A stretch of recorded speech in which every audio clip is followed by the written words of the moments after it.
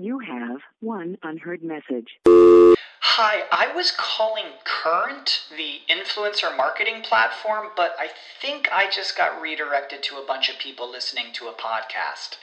Well, anyways, I was calling Current because I was told they could help get my brand set up on TikTok Shop, and even build out an affiliate program of content creators promoting my brand, and even have those content creators go on live streams and promote my product there. Wow, I could really use Current. I also heard that the brands they work with are making millions in sales. I guess I'll just go to their website at current.tech. When you need mealtime inspiration, it's worth shopping Kroger, where you'll find over 30,000 mouth-watering choices that excite your inner foodie. And no matter what tasty choice you make, you'll enjoy our everyday low prices, plus extra ways to save, like digital coupons worth over $600 each week. You can also save up to $1 off per gallon at the pump with fuel points. More savings and more inspiring flavors make shopping Kroger worth it every time. Kroger, fresh for everyone. Fuel restrictions apply. All rise. Welcome to the Cyber Law and Business Report. Get the top story on the hot button internet legal topics of the day. This is your home for the latest on internet law and policy. Hear the latest net trends impacting business and have your questions answered right here. This is the Cyber Law and Business Report. Now, please welcome your host, the founder of the Internet Law Center, Bennett Kelly. Good morning. This is Bennett Kelly broadcasting live from the Internet Law Center here in downtown Santa Monica, the heart of Silicon Beach. Please be seated. We got a great show for you today. And before we start, I guess a little mild gloating. When we started the show years ago, we did a show on the Amazon tax. And right after we got off the air, one of our guests won an injunction on enjoining the application of the Amazon tax in Colorado.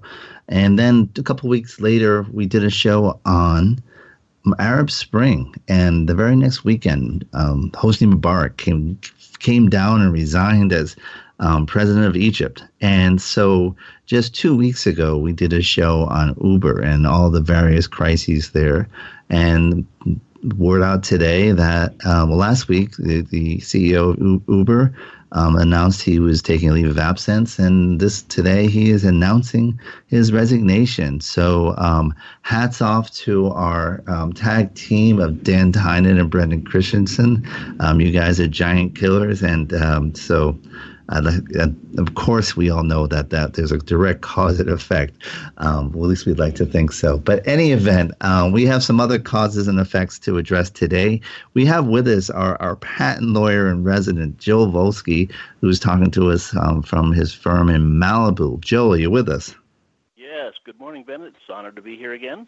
Thank you. And how is life in beautiful Malibu this morning? Couldn't be better. Nice day, as always. And pretty warm day, actually. Joel is here because the Supreme Court has actually put on its intellectual property cap the past couple of weeks. And as it rallies, it churns out its decisions at the end of the term. And we've had two kind of significant decisions in the IP space. The first we're going to talk about is a patent ruling in the case involving Venue, and it's the TC Heartland LLC versus Kraft Foods Group Brands LLC, and it came out on May 27th. Joel, can you tell us just a little bit about that and why we're talking about it today? Sure. Well, interestingly enough, in the last 3 or 4 weeks, the Supreme Court has issued 3 decisions that are restricting the places that you can sue a corporation, and all those cases are kind of a little bit on their own facts. But let's talk about the T.C. Heartland case v. Kraft. That was about where you can sue a corporation for patent infringement. It kind of goes back to, there was an 1897 statute called the Patent and Use Act Congress wrote that says, well, you can sue a corporation where it resides or where it has a regular and established place of business and has committed acts of infringement. So that's a little bit narrow. Where a corporation resides has been interpreted to mean where it has its headquarters. So either where it has its headquarters, where it's incorporated, or where it has at least an office and is doing regular business. Now, in 1948, Congress wrote a statute that seemed to be more permissive than that, but it was unclear which really controlled. The 1948 statute said that you can sue a corporation pretty much anywhere personal jurisdiction is proper, which, for a corporation that sells products all over the country, that would be pretty much anywhere. So which one controls? Well, in 1990, the Federal Circuit Court of Appeals said the more general statute controls. You can sue a corporation anywhere. And the Supreme Court said a few days ago that the Federal Circuit for 27 years has been getting it wrong. You look at the text of the statutes, you look at what Congress intended, and they didn't intend that you could sue a corporation pretty much anywhere it's sending products into the district. So now we're back to you can sue a corporation for patent infringement where it is incorporated or where it has a regular and established place of business and has committed acts of infringement. Now, why is that important? Well, let's talk about the patent trolls and the Eastern District of Texas. There's a couple places in the... One second, Joel. Let me put my cowboy hat on. Yes, sir. Go right ahead, sir. All right. There's kind of two places that have become very popular for patent litigation. One is the Eastern District of Virginia, and the other one is the Eastern District of Texas. Now, why those two places have become popular? Well, they're both places where there's what we call a rocket docket, where things happen fast, which is to the benefit of a patent plaintiff, not a patent defendant. If you're a patent defendant, one way you can defend against the patent is by showing the patent to be invalid. And to do that, it requires a lot of looking into prior art and piecing it together and getting experts together to show that the patent is invalid and put a good case on for the jury about that. And if you have only a short time to do that, you can't do a very good job. So places where there was a rocket docket started to become very popular for patent plaintiffs, and particularly for what we call patent trolls or non-practicing entities. Don't actually make a product. Their whole business is just suing people over patent infringement. They may buy out a patent and then sue people for it. And so the Eastern District of Texas became a very popular place for a number of reasons, with something like 40% of all patent infringement lawsuits being filed in the Eastern District of Texas, even if nobody there, not the plaintiffs, not the defendants, had any connection with Texas. So let's talk about that. Eastern District of Texas, what towns are we talking about? Marshall and Texarkana, principally.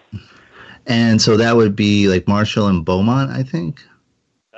I believe so. And so we're not talking like high-tech centers. We're not talking, I've looked at some of the demographics of this region where, is far below, in terms of the jury pools, the number of college graduates is far below the national average, and half of what it is would be in Silicon Valley. And in addition, it's known as the Cancer Belt. This is the area where a lot of the refineries were, and so it is somewhat of an economically depressed area, and this must have been quite a boon to them. Yeah, Marshall, for example, is a town of 25,000 people, and it used to be a prosperous town due to oil and railroads, and that declined over the years, and now it's kind of a Rust Belt area, and the people are not wealthy, that's for sure.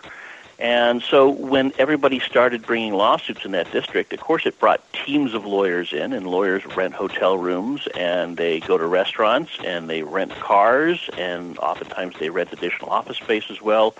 So this actually ended up being a big economic boon to Marshall, Texas, and gradually the people began to realize that. It perhaps started in Marshall, Texas with Texas Instruments back in 1990. At the same time, the Federal Circuit said you can sue anywhere.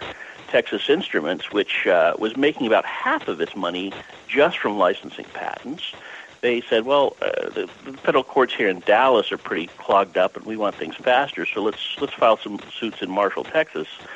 And so they were the hometown. They were the home team favorites for a while, and I guess the jury started to rule in their favor. And then once all these cases started being brought from throughout the country, and it created an economic boon for Marshall, Texas, apparently the people just continue to think, well, this is good for us, so let's just keep ruling in favor of patent plaintiffs and give them the benefit of the doubt. And related to that, you have companies now trying to curry favor in that region. John Oliver, and by the way, as usual, we have show notes on our blog at cyberlawradio.wordpress.com. And John Oliver on HBO's Last Week Tonight did a segment on patent trolls, and he reported how, I believe it was Samsung, actually built an ice rink outside the courthouse. It was in Marshall or Beaumont, one of the two towns, and as a way to just build goodwill for this potentially very important jury pool for a company that's about to have a whole bunch of patent trials against Apple. Yeah, and I believe it was not long after they built that open-air ice rink in Texas, right? Naturally, where else would you build an open-air ice rink? Yeah, the jury in Marshall gave a judgment of infringement against Samsung, but for only $15.6 million in a case brought by Rembrandt Technologies, one of the original patent trolls, which is far lower than a lot of patent trolls get when they are successful. So did the ice rink and other things that Samsung does for that town, did that influence the jury? Who knows? Yeah, Samsung, they'd probably say, well, we certainly hope it did. Right. I mean, the relative investment of a $50,000 ice rink could save you millions. Exactly. So there was more to it, and part of it though was, while there was a rocket docket, my understanding was there was one thing the courts weren't quick to decide, and that was venue motions. Could you talk about that?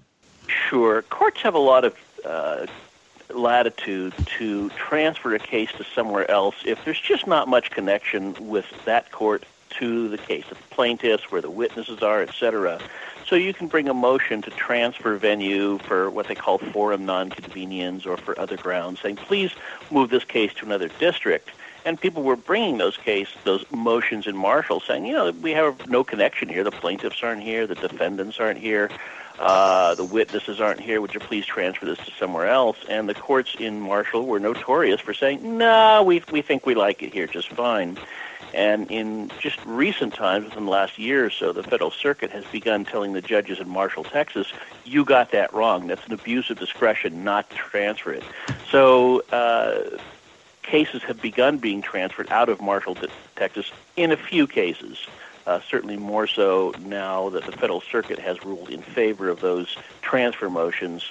But still, the judges in Marshall, Texas didn't want to transfer those out, so it was still hard to get them out of Marshall, Texas.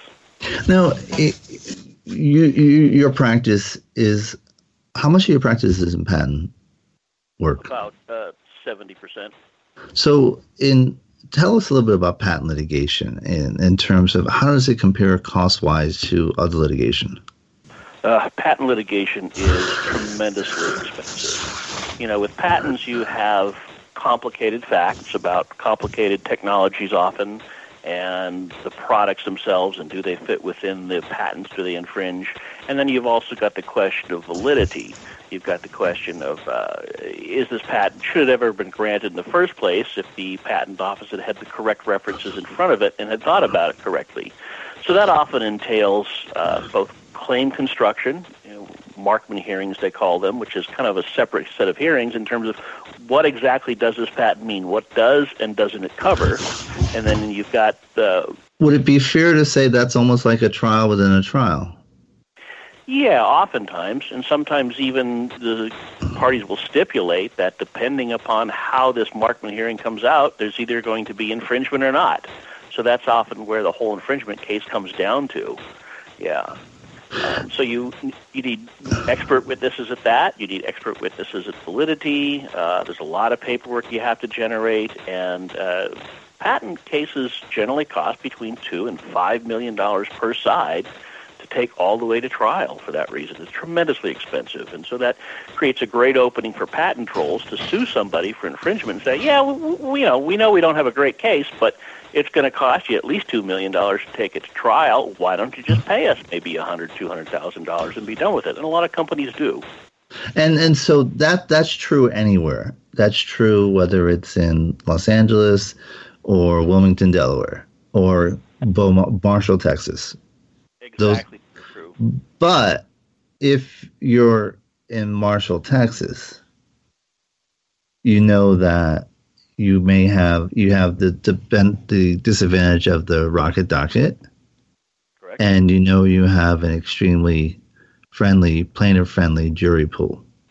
So which makes the risk of, and also the fact that your whole team of lawyers, where your selected lawyers are probably going to have to pick up and move to Texas for the trial, and you're probably going to have to hire local counsel because being Texan, they all kind of know each other, and that seems to sort of help. You ain't from here. So, I think, and my apologies to my listeners from Texas, but it just seems to have such a, give some great leverage if just by filing it in Marshall.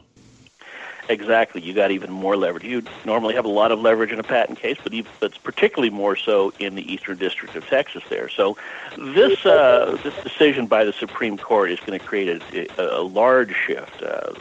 They estimate 1,000 cases a year are no longer going to be filed in the Eastern District that otherwise would have been filed there. Cases are going to be brought more often in Delaware, which already has had a lot of patent cases being brought, but that's where many corporations are incorporated. And you probably will see patent trolls not filing quite as many lawsuits. They won't have as big a leverage over people. I had a case recently where a patent troll was incorporated in Connecticut, and it seemed like they had a court there that was favorable to them and had granted them favorable rulings in the past on other cases, and that was part of why the client didn't want to litigate in Connecticut. And they knew the lawsuit was going to be brought there. Now, after T.C. Heartland, that plaintiff can't bring that case in Connecticut anymore, so it's going to be less of a threat against that particular client of mine. And a lot of other clients, I think, will be in the same position. But Delaware will be the new hot docket. Yes, probably so. Of course, you can still sue a patent defendant, a corporation, any place that has an office and conducts regular business there, which for a lot of corporations, any retailers, for example, is nationwide, yeah. Pretty much nationwide. So we're going to take a short break, and partly so I can figure out how to do a Delaware accent. But when we come back, we'll be talking more about the recent Supreme Court opinions with Joe Volsky. You're listening to Cyber Law and Business Report, only on Cranberry.fm. Stay tuned for more of the Cyber Law and Business Report after this brief recess for our sponsors. Is your website displaying error messages or loading slowly? Even if there are no signs of malicious activity, your site may still be compromised. Websites, like cars, require regular maintenance to perform at their best and not leave you stranded. At Fjorge, our website maintenance experts can help you assess which one of our maintenance plans will best support your needs. Visit fjorgedigital.com or call 612-877-3840 and get the support and protection your website and business deserve. That's FJORGE digital.com. How much are your best ideas worth? PriorThings.com gives you an added layer of protection for all of your intellectual property, ideas, and creative things. New business idea, pitch deck, PowerPoint presentation, song lyrics, source code, killer blog posts. We help you protect it all. How do we do it? We use the same technology platform that secures transactions for Bitcoin and other cryptocurrencies. Learn more at PriorThings.com. Check out exclusive listener pricing for Cranberry Radio listeners by going to bit.ly/Founders Circle. Cranberry Radio. Online anytime at cranberry.fm. The best gavel-to-gavel legal news and information on the net is right here. This is the Cyber Law and Business Report. Here is Bennett Kelly. And we're back, and we put a call into the Joe Biden Vice Presidential Library, and we've been told there is no such thing as a Delaware accent. It's all you folk who talk funny. So, so Joel, we're talking about this 8-0 ruling and in the patent space, and so there will be a shift to places like Wilmington. And as you mentioned, one other requirement is that it has to be a place where the company does business and actually the infringement has taken place. Or where the company is incorporated.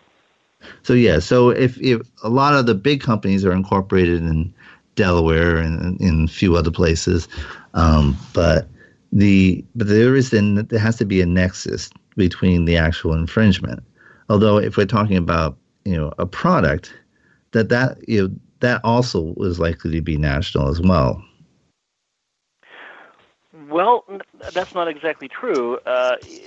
You can't sue a company just because they ship products into your district and they infringe a patent, for example. If companies ship a product into Texas, just because they ship an infringing product into Texas doesn't mean you can sue them in Texas. So, so what do they have to do in that district? They have to either be incorporated in Texas or have an office in Texas and commit acts of infringement there, a regular and established place of business, and commit acts of infringement. Now, I don't know how you'd have a regular place of business but not being established, or an established place of business but not being regular, but that's what the statute says. It has to be a regular and established place of business and commit acts of infringement there. So you might even see companies folding up any offices that they had in Texas just so they don't get roped down into that district. Interesting. In terms of a negative backlash just there. Now, have you seen anything whether the Texas political leaders, or governor, or senators are somewhat concerned about this, or have made any comments about y'all come back now? I haven't read anything about that. I know at one point there was a push in Congress to change the statutes so that you could get the result that the Supreme Court gave us, and there was some pushback by, I believe, some of the legislators from Texas at that time, or other people, but I haven't heard any response to this particular Supreme Court ruling. So, yeah, it was easier for them when the push was legislative because they could do a veto. They could put a hold on it in the Senate, and plus they have a lot of powerful members in the House. But now it's up; their backs against the wall, and for them to get something that favors them over the rest of the country, they're going to go up against the California delegation that's going to say no, sorry, sorry, Tex, we're not going to do that. I think.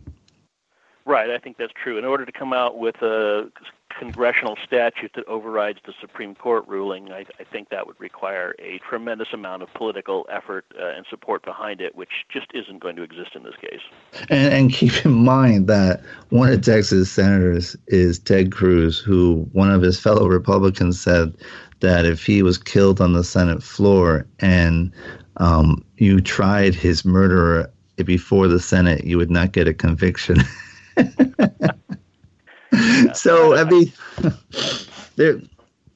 it might be a challenge in that respect. So, one other thing I noticed that we're getting a number of 8-0 rulings. And I was just I just thought that was odd to see so many 8-0 rulings when we've had so many close decisions in the past few years. And then it dawned on me that, basically there's a process by which the court takes cases and they vote.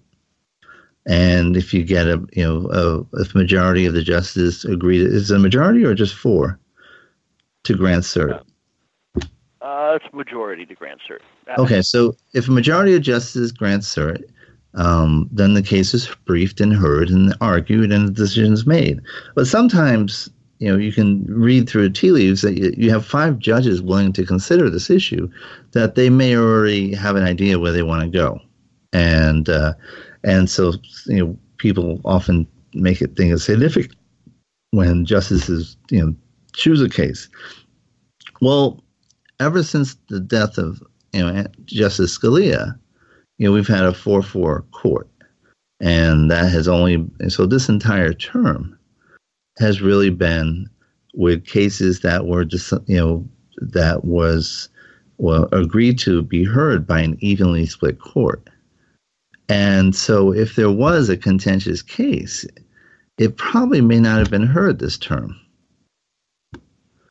Whereas next year, this upcoming term, next term, when now that you have Gorsuch on filling that seat, you now have the ability to have a 5-4 vote as opposed to a 4-4 vote.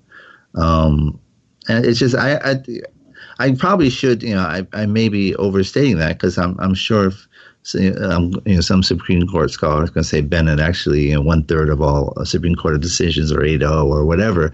So maybe I'm overstating it, but it is interesting idea that maybe this is one of this term, these type of results are actually is kind of the artifact of Scalia's vacancy. Yeah, it may well be that when the Supreme Court justices are sitting around a table deciding which cases to accept cert on, they get some cases that are going to be just so politically explosive that the justices look at each other and they say, we know this is going to come out to a 4-4 tie, and people saying some bad things about the other decisions. And just like perhaps in a marriage after you've been together for a long time, there are certain topics you know just not to bring up, and so you just avoid those topics and don't talk about them. And that may be what the Supreme Court is doing. In the other two jurisdiction cases about corporations, one was Bristol-Myers Squibb versus Superior Court, decided 2 days ago, and the other was BNSF Railway versus Tyrell, that also had to do with where you can sue a corporation. Those were 8-1 decisions. So with Sonia Sotomayor thinking, well, you really got to be able to sue a corporation pretty much anywhere. She was the lone dissent with everybody else being unanimous. So even in those cases, which had a tinge of perhaps political overtones, is where you should be able to sue a corporation. Is it fair to sue them anywhere, those big, bad, evil corporations? Even then, they came almost unanimous. So I don't know. Maybe the justices are just becoming a little more agreeable. I don't know. Well, I mean, Scalia and Ginsburg, two diametrically opposed legal scholars who are actually great friends and opera buddies, and so who knows? Yeah, who knows what the case is? But it is an interesting concept. So, or it could just be that the justices were observing what we all were observing, what John Oliver was commenting about, that this kind of seems whacked. Yeah, well, in the T.C. Heartland venue case that we've just been discussing, I think it's kind of interesting that the Federal Circuit Court of Appeals ruled in 1990 one way, and that's the way it's been for 27 years. And now, all these years later, the Supreme Court's at 8-0 said you guys all got it wrong there on the Federal Circuit. So it just sort of goes to show you that when Congress writes laws that are kind of ambiguous and you're not quite sure exactly what they mean, and how does that play with this other one? Does it override the other statute? Is that even lawyers can have significant disagreements, and they can think they've got it right, and other lawyers can come along and say, no, you got that entirely wrong. Even lawyers at the Federal Circuit Court of Appeals that you'd think should be able to get the law right. They say one way, and the Supreme Court says with a unanimous vote, no, you all got it wrong. It does seem odd that it took 27 years, and it's a strange thing. But so kind of the takeaways on this are you're going to see less cases in Beaumont. But it doesn't mean the patent trolls aren't going to have leverage. They're still going to have the leverage of, I have my finger on a trigger that could lead to you paying, over $1 million to your lawyers. Do you want to roll the dice, regardless of whether it's in Marshall, Texas, or Wilmington, or San Jose, or Los Angeles? Yeah, they're still going to have leverage, although they're not going to be able to pick which of 50 states they think is going to be most favorable to them, which, could be a relatively significant reduction in their leverage. There have been other occurrences in the law happening, including the Section 101 subject matter jurisdiction case in Alice v. Alice Corporation that reduced the sorts of things you can patent and bring lawsuits. So there have been some little changes over the law over the last few years that have given patent trolls less and less leverage, and this will be a significant notch in that, giving patent trolls less leverage. There'll still be a problem. There'll still be a drag on the economy. You'll still have entrepreneurs that are building a company say, I just got this threatening letter from a patent troll. What do I do? But it'll be better, I think. In case in point, into art imitating life in the TV show Silicon Valley on HBO, that happened this season, where it's the Pied Piper was the target of a patent troll, and so ripped from the headlines. Ripped from the headlines of entertainment. Although we actually did a show with Dan Lyons, who was one of the writers for the show, but I'm not sure if he was a writer this season. But it's a very real threat. If you're in the tech space, I think. Do you get a sense that from your clients is the things they dread is that the top of the list? Yeah, it's certainly one of the things they fear. It's certainly one of the things they have to realize may happen. Often people don't hope it'll never happen to them, and so they don't dread it all that much, which why waste your time dreading something anyway? But obviously when they do get such a letter or such a lawsuit, then it's fear and loathing, yes. And so there was another, we're going to jump into the next case, the other 8-0 case involved trademarks. And that's part of your practice as well. You do a fair amount of trademark work as well. Absolutely. And so it's an interesting case because the case the court heard wasn't the case that was getting the press on this topic. And why don't you explain that? Oh, sure. The case that first started getting press on this topic was the Washington Redskins. There was a member of an Indian tribe that brought a lawsuit to cancel the Washington Redskins trademark on the grounds that it disparages American Indians. There's a statute, 15 U.S. Code Section 1052, if you really care about that says the PTO may not register marks that, quote, may disparage any persons living or dead, or bring them into contempt or disrepute, end of quotes. So the trademark office had canceled the Washington Redskins trademark on the grounds that trademark, the Redskins, disparaged American Indians. So that's been bubbling up through the courts, but that's not the case that reached the court. The case that reached the court was actually more sympathetic to the would-be registrant. That was Simon Tam was the lead plaintiff on the case. He wanted to register the mark The Slants for a musical group that consisted of Asian Americans. And he said, I want to call it The Slants, which has, of course, is a disparaging term, slant eyes or slants for Asian Americans. That he said, I want to register that term because I want to reclaim it and take away the stigma. Perhaps maybe as gays did with the term queer, that was originally very disparaging term. And the N-word in the African American community. Right. They kind of embraced that. And so Simon Tam wanted to register The Slants, and the PTO originally said, no, we won't register that. That's disparaging, and we can't register a disparaging mark. So he was kind of a favorable plaintiff in the sense that he says, look, that applies to us, and we want to reclaim it. If anyone's going to be offended, it would be us, and we're not going to be offended by it. We actually want to make a positive political statement by it. Actually, and this is a case where the district court ruled in Mr. Tam's favor, and the Federal Circuit Court of Appeals ruled in Mr. Tam's favor, and then the Supreme Court ruled 8-0 in Mr. Tam's favor. So all the courts agreed at the time that prohibition against registering marks that are disparaging violates the First Amendment, which guarantees free speech. The Solicitor General had originally tried to defend that on the grounds that, well, no, this is government speech. It's not just purely somebody else's speech. By all different... It's government speech because we're attaching this federally approved registered symbol to that name. Right, exactly. We're giving you benefits, et cetera. And Justice Alito said, look, if a trademark is a government speech just because it gets registered, then the federal government is babbling prodigiously and incoherently because of all the different marks for all the different things they register. Plus copyrights and all, yeah. Yeah, that's a big thing. He said, look, if merely registration by the government turns it into government speech, then registering your copyright with the government turns it into federal government speech, and therefore we can govern what you can and cannot copyright. So that would be a really dangerous precedent, he said. So again, now one aspect perhaps of this that might be interesting is that same statute which prohibits disparaging trademarks also prohibits immoral or scandalous trademarks. No, they didn't address that, but that could be the pushback, I guess, from the porn industry? Well, yeah. One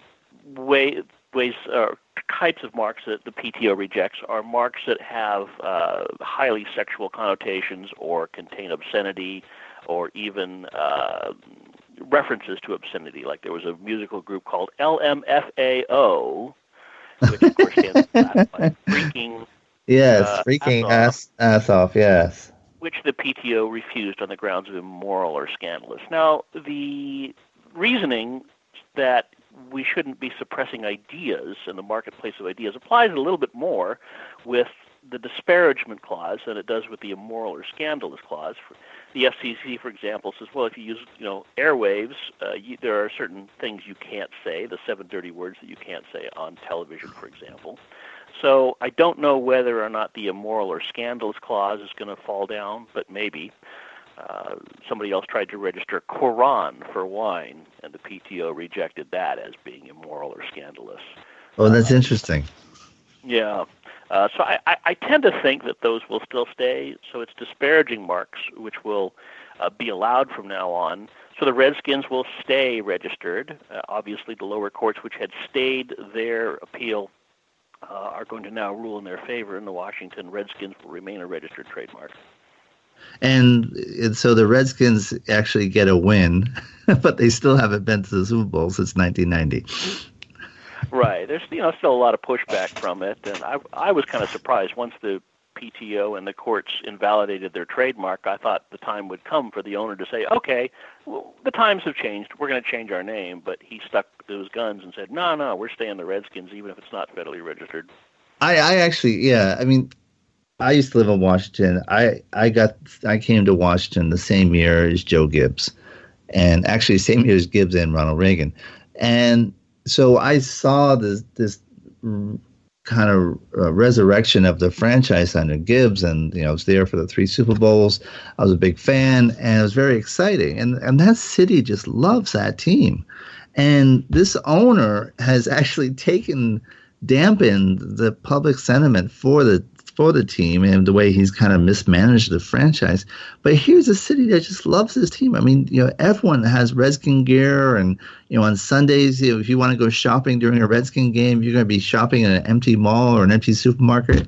It's just amazing the way the city's devoted, and so here's an opportunity to sell all this new merchandise with all with the new name and whatever it is, earn goodwill, from an ethnically diverse city.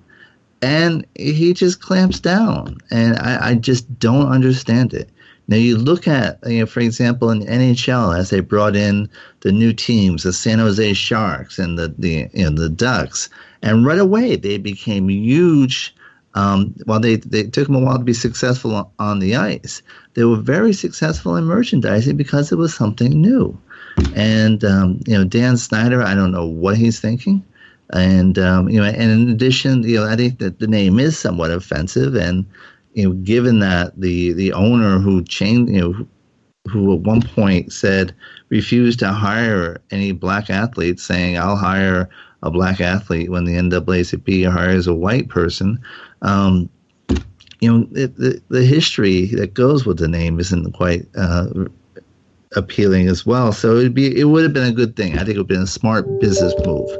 But another smart business move would be for me to take a break right now. But when we come back, we'll be talking more about the latest in the Supreme Court and IP rulings with Joe Volsky. You're listening to Cyberlaw and Business Report only on Cranberry.fm. Stay tuned for more of the Cyberlaw and Business Report after this brief recess for our sponsors. Looking for a better way to get more traffic interaction to your Facebook page? Imagine Facebook interactivity on your page like you've never seen. Introducing your new Facebook marketing fix, So Social, the new and revolutionary way to easily manage and automate your Facebook contests and sweepstakes. Create a fun, easy-to-win contest by writing a simple Facebook post. Watch your post go more viral and generate loads of interaction. Track your traffic and generate email lists with ease. So Social is mobile-friendly and complies with Facebook terms of service. Let So Social give your Facebook page some flash today. Zoom over to zosocial.com. Looking for a white label SEO and social platform for your clients? Think eBrands. Free and unlimited SEO audit reports. eBrands. Premium Facebook apps and welcome page creators. eBrands. Twitter management app, analytics, and mobile site generators. eBrands. Let eBrands manage your search and social media campaigns and give you and your clients access to their white label dashboard, which have great reports that will wow your clients and deliver great ROI and results. Try eBrands for 30 days. Go to eBrandsWithAZ.com or call 1-866-625-5717. That's eBrands with a Z for eBrands. Money doesn't grow on trees, so you'll probably have a better chance of growing your business with cranberries. What? Cranberry Radio. Cranberry.fm. The best gavel-to-gavel legal news and information on the net is right here. This is the Cyberlaw and Business Report. Here is Bennett Kelly. And we're back, and we're talking with Joe Volsky about the latest Supreme Court rulings in intellectual property. Before we do, a couple of news updates and shout-outs. We just 2 weeks ago, as I mentioned, we did have the Uber story, and as you know, word is today that it's Uber's CEO, Travis Kalanick, has resigned. Today's also a significant day in American history. On this day in 1964, three American heroes, James Chaney, Andrew Goodman, and Michael Schwerner, were detained in Philadelphia, Mississippi, and would then let go. These civil rights workers were helping to register voters in Mississippi, and as part of Freedom Summer, and they then were followed by the police and the KKK, and they were killed, and their bodies buried in a dam. And it took massive manhunt, and after 44 days, they were finally found. And a couple of years later, the state of Mississippi refused to prosecute anyone on murder charges. The federal government in 1967 was able to convict some of the people on violating civil rights.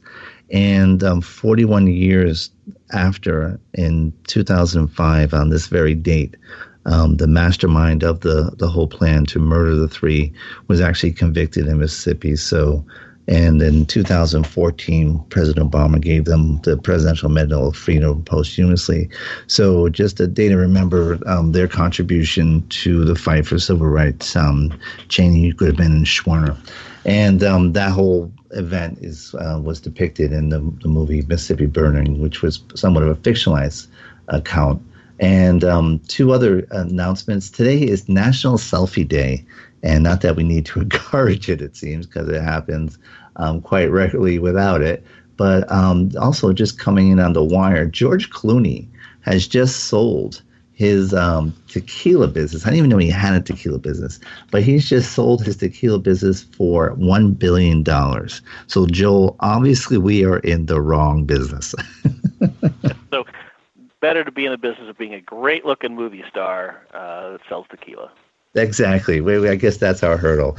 But there's a high market entry. The market entry is pretty hard there. But congratulations to George. Not that I know you, but I wouldn't mind having a drink with you if that's the case.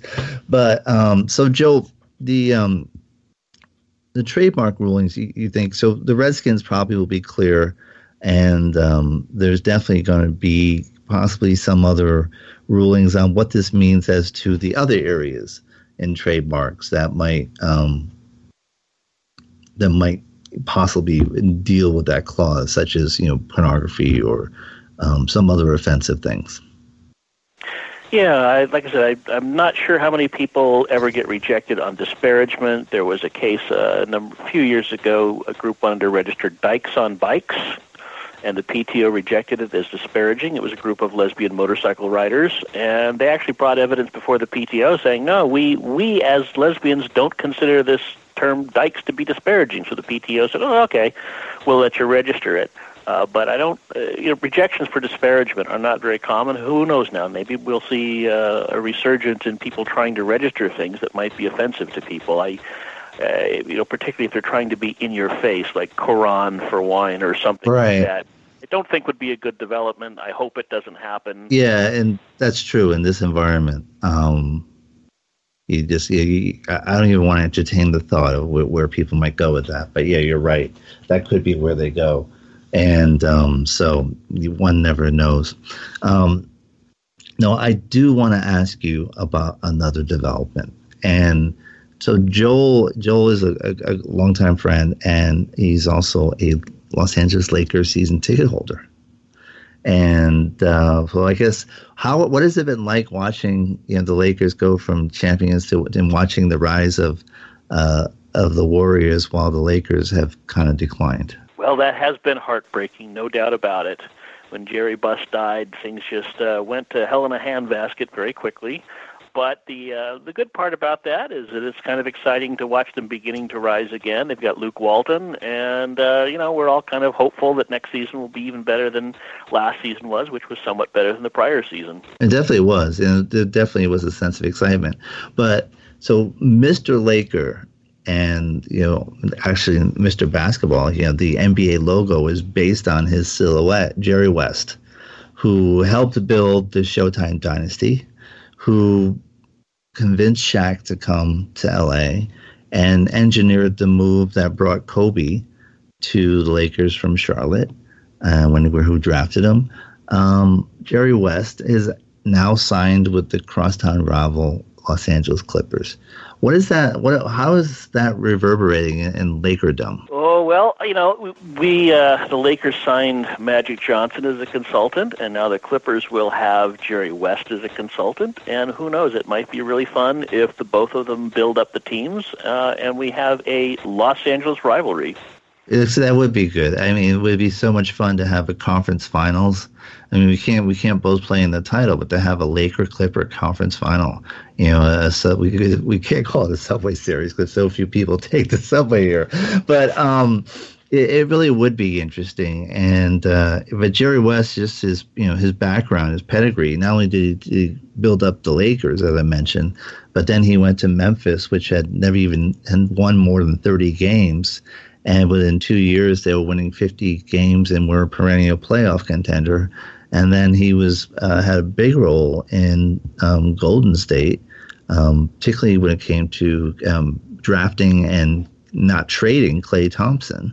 And he's the one who made the phone call to Durant and convinced Durant to come. So the general view is that West is going to be instrumental in the whole battle over LeBron, who apparently wants to move to Los Angeles. And do you think LeBron could end up a Laker, or do you? Oh gosh, I'm not going to speculate on whether LeBron could end up a Lakers. I think that would, or a Clipper. I think that would be fun to see, no doubt about it. He's obviously a great athlete. He's just incredible to watch every time he plays. Jerry West has had great success in pretty much every place he's gone, and we hope that he will have success in building up the Clippers. They underperformed, I think. They didn't meet the expectations. We thought they would be greater than they were. So hopefully he can bring some of his magic to the Clippers. There's some amazing stats about the Clippers. They're the first team to win 60 more games, like 5 or 6 years in a row, to not go to the conference final.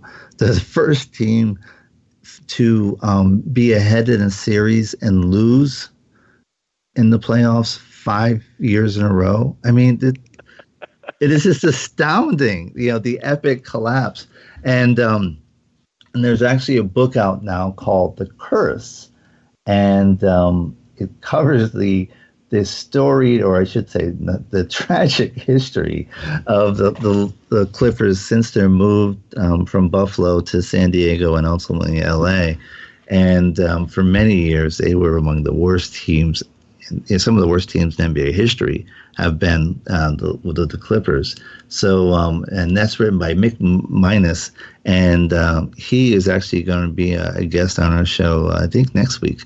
So we'll be talking a little bit about that whole Clipperdom and the curse that from, I don't remember, Bill Walton.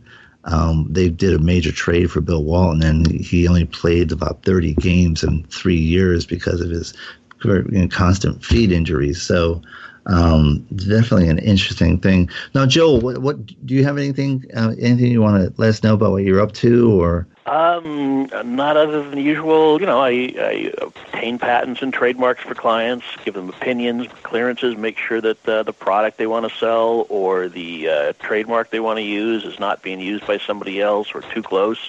One of the last things you want to do is to launch a product, a lot of money advertising on it, and then get a letter from a lawyer saying, that's too close to my client's trademark, you got to stop. So that's one of the things I do, is help prevent that from happening, and then register whatever your company's innovations are to help make sure that you could do that to somebody else who comes too close to copying what you're doing.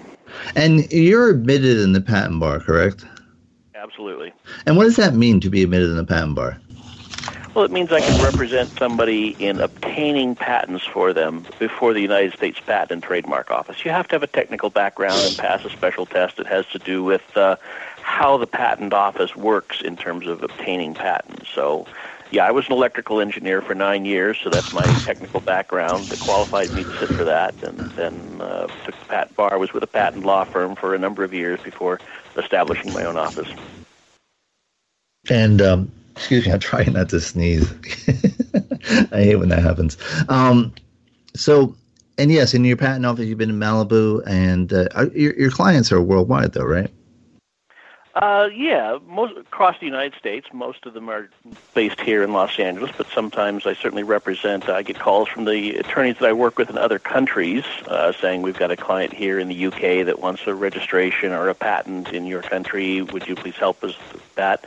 I have relationships with attorneys all over the world that we obtain protection for our clients' marks in Australia and Europe and European patents and things like that. And those attorneys also, introduce me to their clients to get their work done. Yeah. Well, and Joel and I actually worked at the same law firm, which at one point was one of the top 5 law firms for corporate America. Although we worked at separate times, and the firm collapsed during the Great Recession of 2008. It was Howry and Simon, and then was known as Howry. But there's a survey, National Law Journal does a survey of the legal departments of the various Fortune 500, and they ask them, okay, what are the top 3 or top 5 law firms you used? And Howry, which had a staple of clients like Exxon, Caterpillar. What were some of the clients you worked with? Callaway Golf, Electronics for Imaging. It's been a long time now. Yeah, I know. I just remember the clients were huge. I worked on Exxon, I worked on Caterpillar, and but it just all fell apart. And Litton Industries, I worked on a case. We had the largest antitrust verdict in I think in history at the time, $700 million or something, and against Honeywell, and epic trial. But just times changed. And you've seen it's happening in a number of giant law firms. I remember it was Heller and Ehrman. They collapsed, and they're the ones that got the financing for the Golden Gate Bridge. Really historic firms. And so the legal market is changing, and we're adapting, and that's why people like you are thriving with your nice boutique and patent law out in IP law in Malibu. And but I want to thank you for joining us. And as usual, it's been a pleasure. And hope we provided some clarity on what's happening in Supreme Court. I imagine when we talk next time, we won't be talking about as many 8-0 rulings now that we have a full Supreme Court. But it will remain to be seen whether the court will continue to take up patent and trademark cases in the next term. But I guess we'll have to look at the docket. But I want to thank you again, Joel. It's always a pleasure. If people want to go to you, what's your website? The website is just my last name, Volzke. That's V as in Victor, OELZKE.com. You can find my phone number there and just give me a call. And we have Joel's bio and other information, as well as a link to his website on our show notes. So be sure to check that out. And that's all we have this week. I want to thank everyone for joining us. This is Ben and Kelly. Be sure to check out the Internet Law Center at internetlawcenter.net. We're a full-service internet law firm representing e-commerce companies as well as victims of cyber harassment. And be sure to follow this show on Cyber Law Radio on Twitter, and our blog, as usual, cyberlawradio.wordpress.com. So this is Ben and Kelly. We will see you next week when we go talking about the Clipper curse. And until then, have a great week. Thank you. Mr. Bennett? Yeah. The opinions expressed are those of the hosts and their guests and do not necessarily reflect those of the staff and management of Cranberry News Marketing and Cranberry.fm. Rebroadcasts or retransmission of this content without proper consent is prohibited. When you need mealtime inspiration, it's worth shopping Kroger, where you'll find over 30,000 mouth-watering choices that excite your inner foodie. And no matter what tasty choice you make, you'll enjoy our everyday low prices, plus extra ways to save, like digital coupons worth over $600 each week. You can also save up to $1 off per gallon at the pump with fuel points. More savings and more inspiring flavors make shopping Kroger worth it every time. Kroger, fresh for everyone. Fuel restrictions apply. When you need mealtime inspiration, it's worth shopping Kroger, where you'll find over 30,000 mouth-watering choices that excite your inner foodie. And no matter what tasty choice you make, you'll enjoy our everyday low prices, plus extra ways to save, like digital coupons worth over $600 each week. You can also save up to $1 off per gallon at the pump with fuel points. More savings and more inspiring flavors make shopping Kroger worth it every time. Kroger, fresh for everyone. Fuel restrictions apply.